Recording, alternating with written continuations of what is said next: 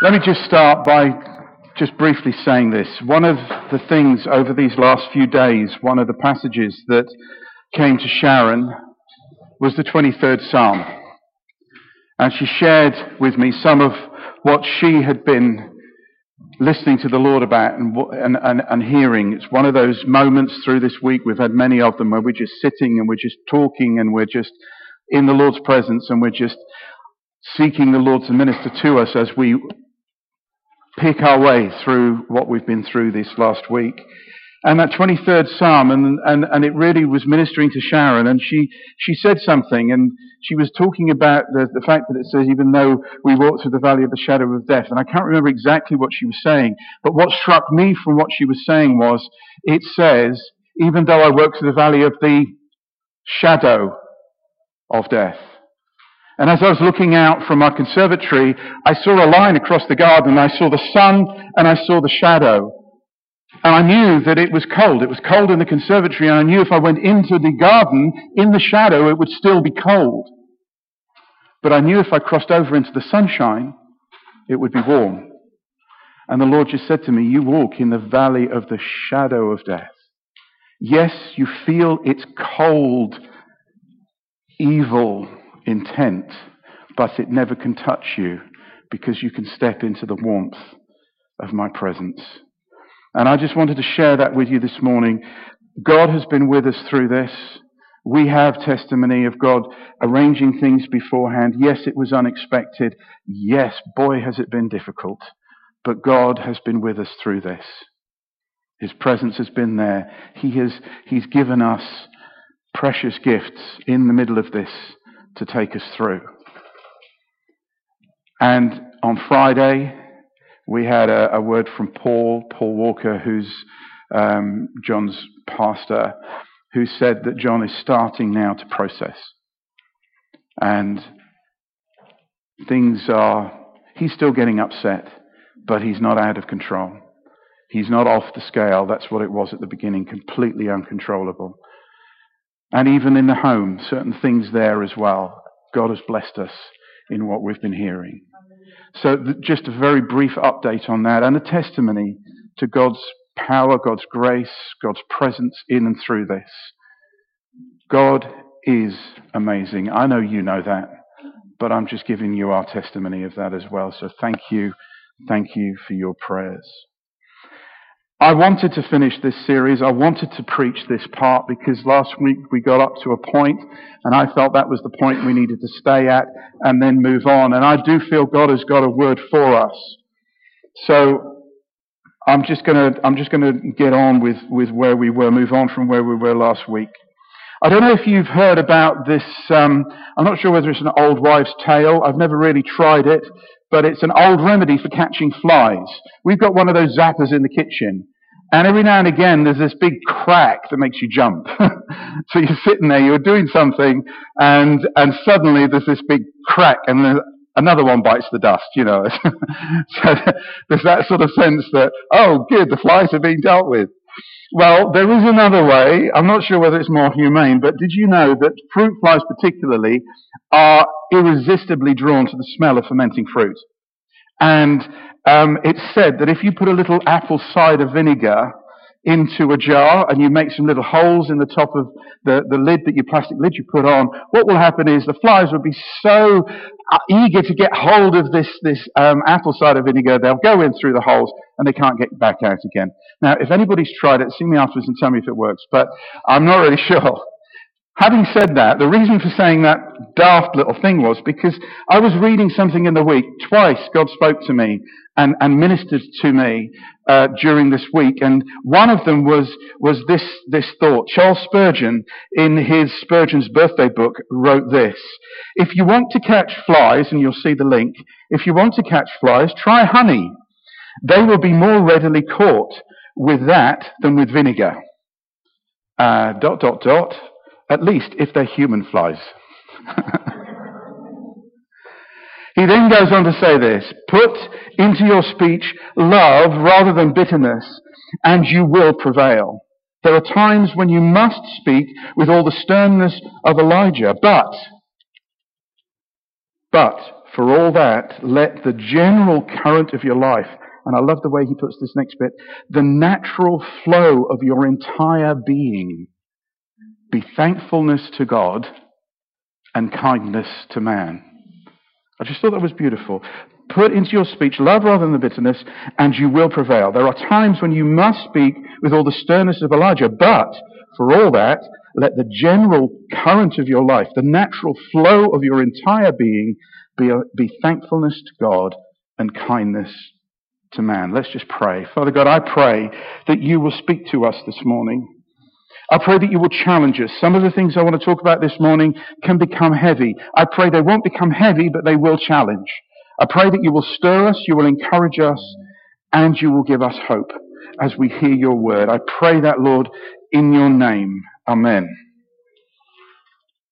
Quick recap.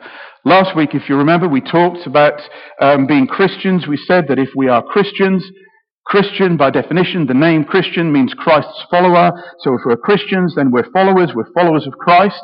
If we are followers of Christ, followers of Jesus, then we are disciples, because a disciple is one who follows. And that is what Jesus has called us.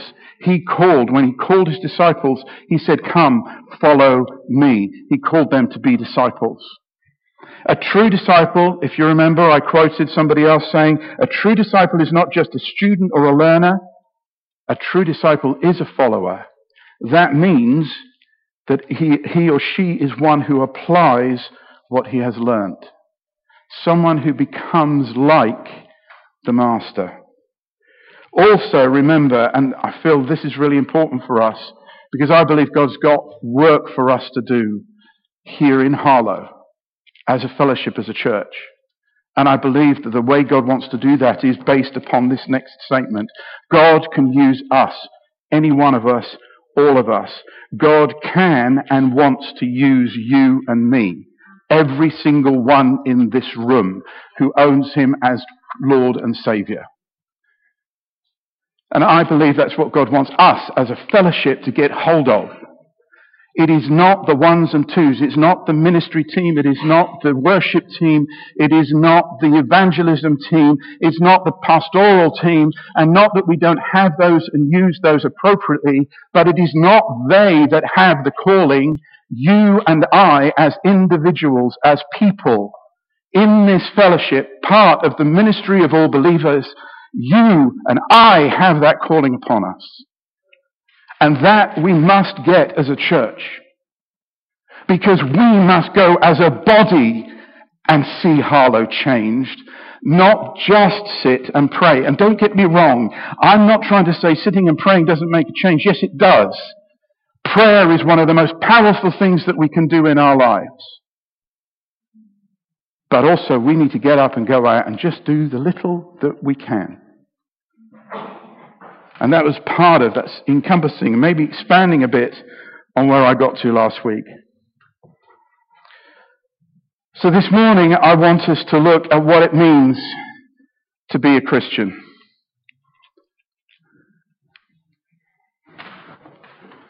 There we go. There we go, thank you. I want us to look at what it means to be a Christian. We're going to look at Luke 9:23 through to 27, and we're actually going to look at the first part of that, the first couple of verses, and the thoughts that I want to bring to us this morning, I want to bring from that passage. But let me just give you a bit of background. Up to this point, this particular chapter in Luke is probably about 3 years. It's just about 3 years since the disciples came. About 3 years prior, Jesus came along and said to the disciples, come follow me.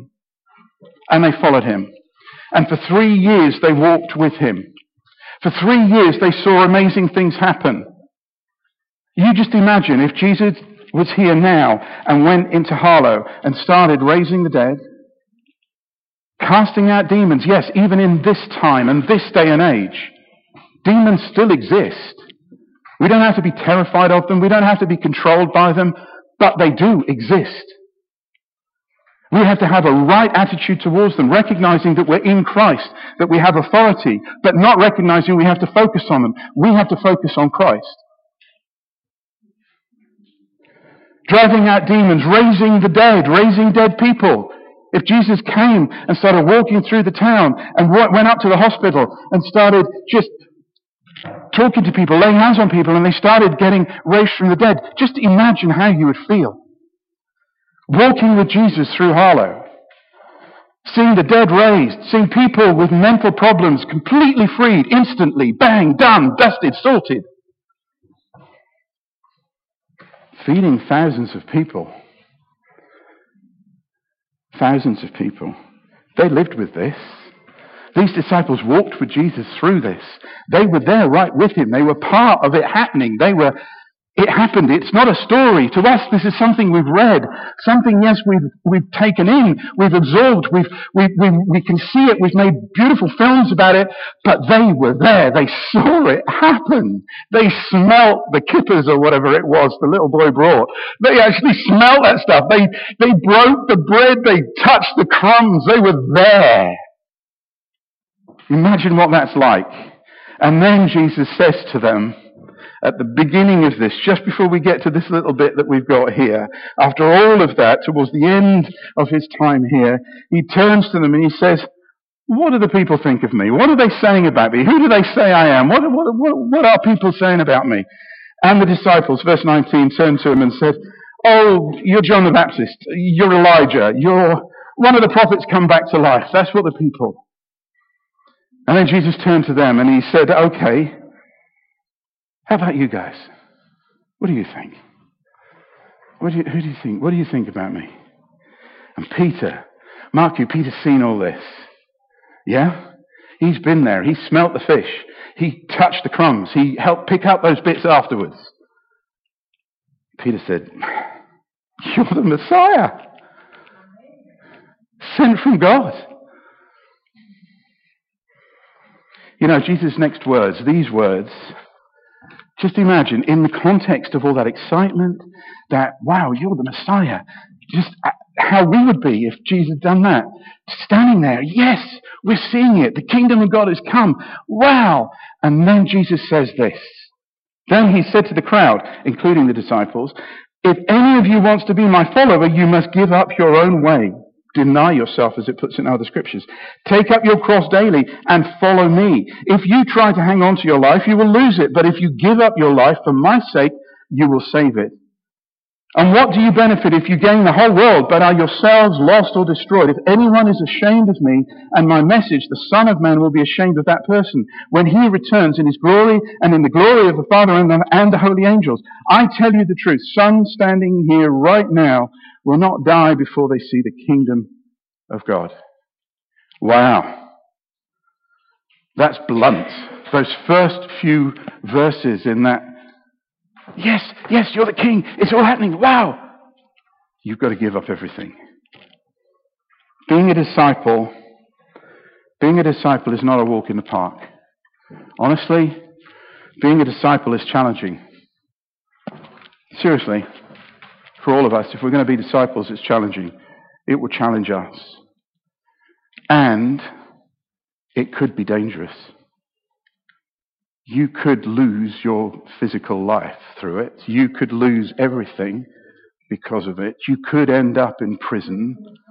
You could lose all your friends and your family. Now, there are many people around our world that currently that is happening to. So being a disciple is a serious thing. There's 4 points I want to bring out from this passage. And please bear with me. I want to bring all 4. So please bear with me. I'm not going to take longer than I need to. The first point is deny yourself. This isn't working for some reason. There you go. Let's try again. Gotcha. Then he said to the crowd, if any of you wants to be my follower, you must give up your own way. Although other scriptures say you must deny yourself. Take up your cross daily and follow me. And if you try to hang on to your life, you'll lose it. But if you give it, you must give up your own way. Jesus pulls no punches. You must give up your own way. If you want to be a disciple, if you want to be a true follower, Remember what I said at the beginning. This is not about condemnation. This is about a challenge. I have been challenged as I have gone through this. I have not felt crushed, but I have felt deeply challenged by what God is saying to me. Look what he says later on, Luke 22, 24 to 26. He says, and then they began to argue amongst themselves. The disciples at this point, they're together, and they're starting to argue. This is Luke 22. This is a little bit later on. And they're still arguing about who will be the greatest amongst them. They began to argue amongst themselves about who would be the greatest amongst them. And Jesus told them, in this world, the kings and the great men lord it over their people, and yet they are called friends of the people. But amongst you it will be different. Those who are the greatest amongst you should take the lowest rank, and leaders should be like servants. You see, it's not about me. It's not about my ministry. It's not about my position. Do you know, it's so easy to get squeezed into that idea that it is about me. God, won't you give me a Mercedes-Benz? I won't sing the song because I can't, but it's not about that. He then goes on to say in John 13, 4 and 5, so he got up from the table, took off his robe, wrapped a towel around his waist. He just met them. He'd got on his knees and he washed their feet. They'd just come in. They'd walked through poop and all sorts of other things in the street. You know, you go back to Victorian times when all the cabbies were horses. You walk across the street, your shoes get dirty. They get dirty not just with dust and dirt and brake dust like we have today. They get dirty with the real stuff of life, like walking across a farmyard. They came in and their feet were dirty, dusty, and he got up from the table, took off his robe, wrapped a towel around his waist, and poured water into a basin, and then he began to wash the disciples' feet, drying them with the towel he had around him. You see, it's not about me. Jesus is serving his disciples. He's making a point, because later on, look a few verses further on, 12 to 17, he actually says this. After washing their feet, he put, on his robe again. He sat down and he asked, do you understand? Do you understand what I'm doing? You call me teacher and Lord. You are right, because that's what I am. And since I, your Lord and teacher, have washed your feet, you ought to be washing each other's feet. I have given you an example to follow. Do as I have done to you. I tell you the truth. Slaves are not greater than the master, nor the messenger more important than the one who sends the message. Now that you know these things, God will bless you for doing them. See, it's not about me. It's about becoming like the master. It's not about what I want. When we come together and worship on a Sunday, yes, God does bless. Yes, He does build us up. Yes, the worship does stir us and encourage us and give us the oomph that we need to go on. Yes, for all of those things, but they're not the reason we come together. They're like an added benefit. We come together to follow the master. Some have taken that as they physically will go and get bowls of water and physically wash each other. To be honest with you, my feet are quite nice and clean inside my shoes. They may be stinky, but at least they're clean. No, it's not about just doing that. It's about recognizing what's been said here. Jesus served in the lowest place. His disciples took the absolute lowest point of servanthood, took the job that nobody wanted, and did it willingly, joyfully, and full of grace. And that's what He wants for us. He wants us to recognize it. See, it's not about us. A true disciple is not just a student or a learner, but a follower. That's what we saw last week. That is one who applies what he has learned. Jesus is asking us in this first part to step off the throne of our lives and allow him to take that place. Yes, I know that. If you've been in church long enough, you've heard that before. What does that mean? Galatians 2:20. It says, "My old self has been crucified with Christ. It is no longer I who live, but Christ lives in me. So I live in this earthly body by trusting in the Son of God who loved me and gave himself for me." Being a disciple is about putting Jesus on the throne of your life. And the problem with that is that it is about submitting. The joy of it is it's about submitting. And the problem is that it's about submitting. It's about submitting ourselves to his control.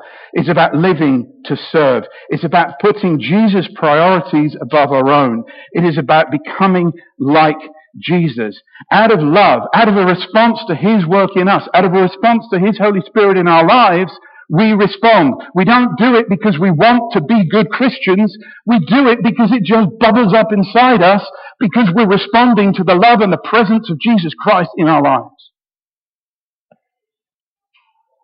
That's what being a disciple is about. I think the real challenge, the challenge that came to me was, as I sat there in my conservatory looking out over the garden, pondering this, I felt the challenge to me was, do you trust me that much? That you will give up everything for me, and I really mean give it up. I mean let it all go and allow God to take it from you, from your hand. Will you? Will I? Was challenged by that. But it doesn't get any easier. It goes on, and it says in the next bit of that first part of Luke chapter 9, it says, when he said to the crowd, if anyone wants to be my follower, you must give up your own way, deny yourself. And then he said, take up your cross daily. Take up your cross daily. What does that really mean? Daily. Do you know what? I've read the scriptures so often, and there's a little word that I've missed in that. Daily. I've thought about taking up my cross. I've thought about the fact that, okay, I have to trust God through things. I have to trust God through the good and the bad and all the rest of it. But I've forgotten about the daily. Take up your cross daily. We live in a world that is constantly pressurizing us. That's what I spoke about last week. That's why I talked about the internet, why I talked about influences, why I talked about all the influences that are pressing into us. Our culture says, you matter more than anybody else. You're the important one. If you want it, you can have it. If you want it enough, you can have it. Actually, you can go in for a competition, and as long as you really want it enough, you will win that competition. That's the implication.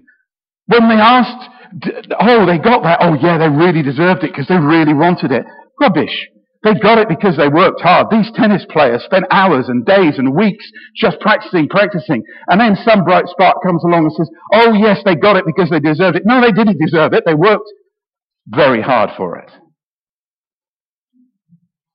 We are under that pressure that you matter more than anything else.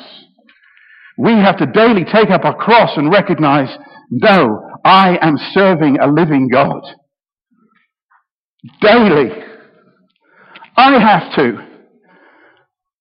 I'll share one of my pet hates with you.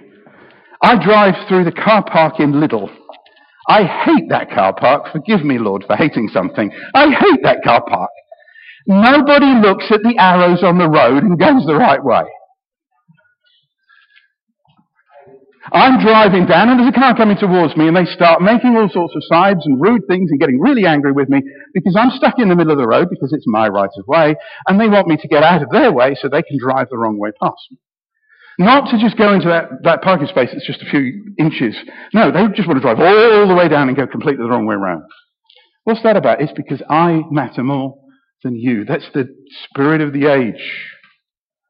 I want to go that way. I don't care what the lines say. I don't care what the rules are.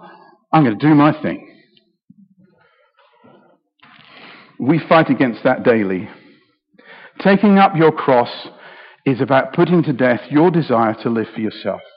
My desire to live for myself. Putting to death my self-centeredness. Putting to death my desires, my accomplishments, my dreams, my goals, my plans. And that's the difficult bit. Because you and I have dreams and goals and plans, and we have things that we really want to do.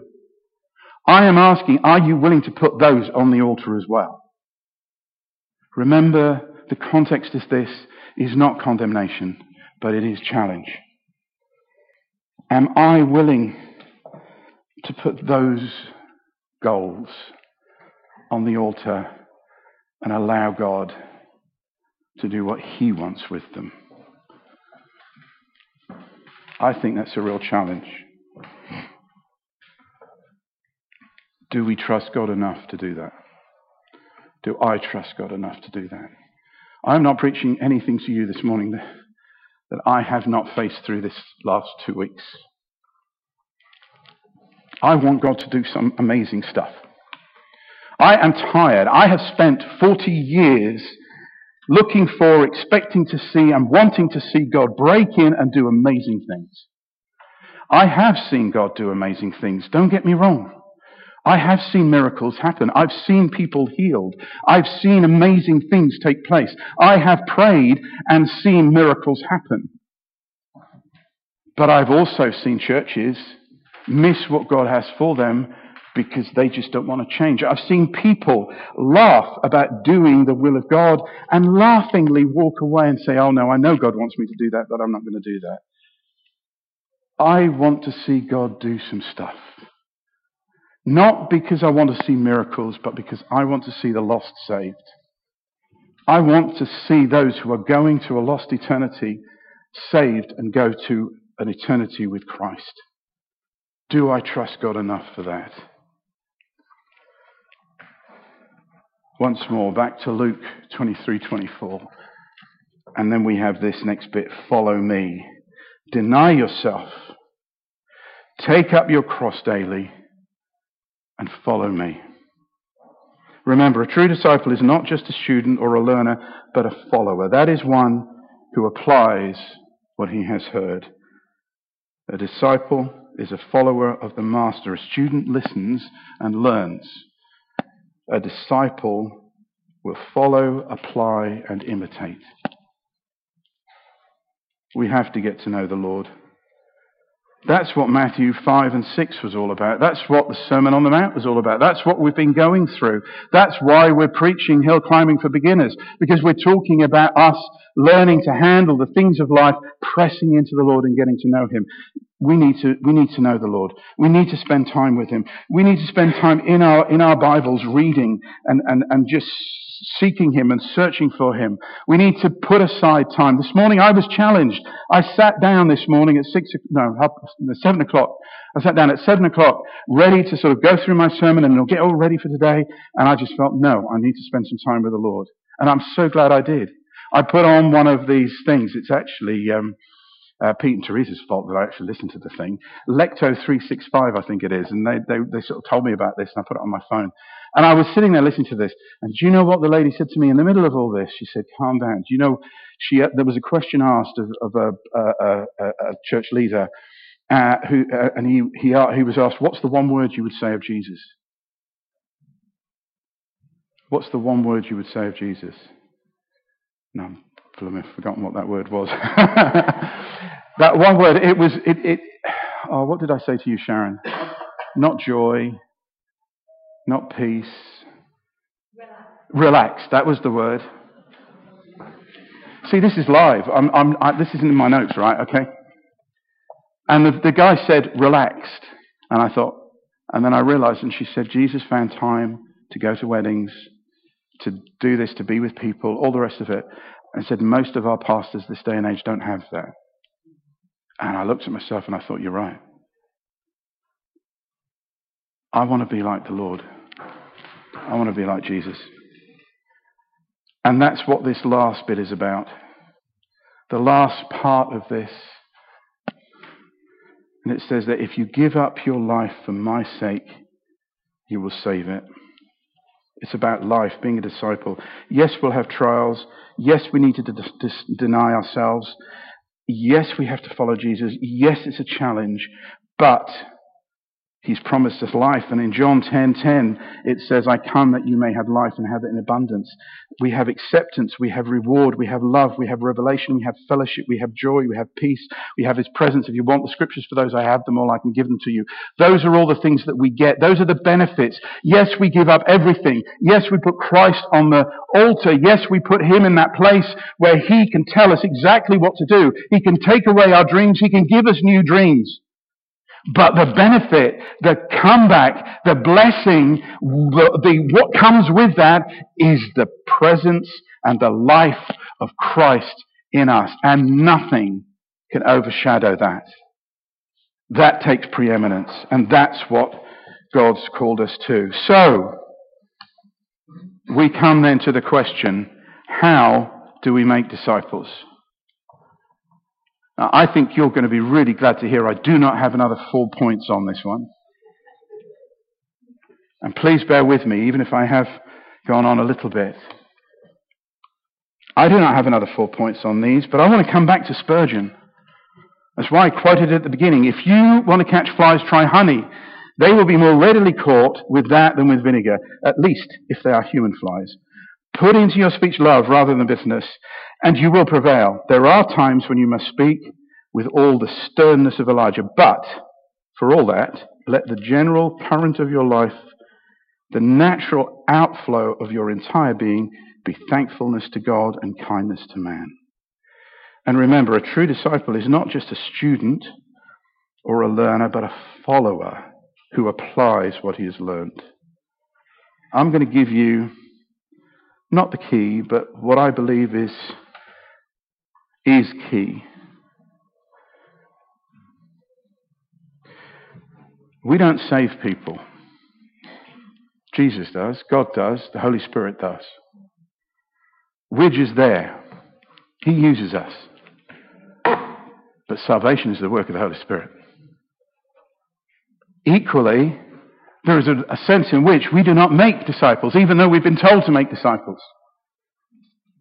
But you and I cannot go and make a disciple. We need the power of the Holy Spirit working through us. You see, it's not about us. It is about denying ourselves, taking up the cross and following Jesus. It is about being ready, and there's that story of and it's on there, but I'm not going to read it all. But there's the story of the parable of the virgins, and you see them there. And in that story, so often we get carried away with thinking it's talking about the Holy Spirit baptism. I've heard it preached that this is talking about the baptism of the Holy Spirit. This is why you need to have the Holy Spirit. You need to have the oil. The oil is a symbol of the Holy Spirit. Yes, I'm not saying no to any of that, but I'm just saying for me, when I read it this morning, the Lord was saying it is far more than that. This is about you being prepared for me. This is about you pressing into me. This is about you wanting to serve me and follow me. And it was the virgins they had the oil that then went in. This is about God saying, be ready.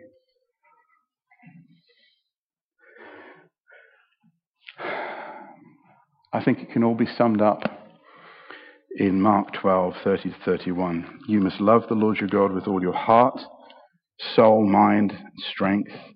And the second is equally important, and I still haven't told you how you can make disciples, but we're getting there. Love your neighbor as yourself. No other command is greater than this.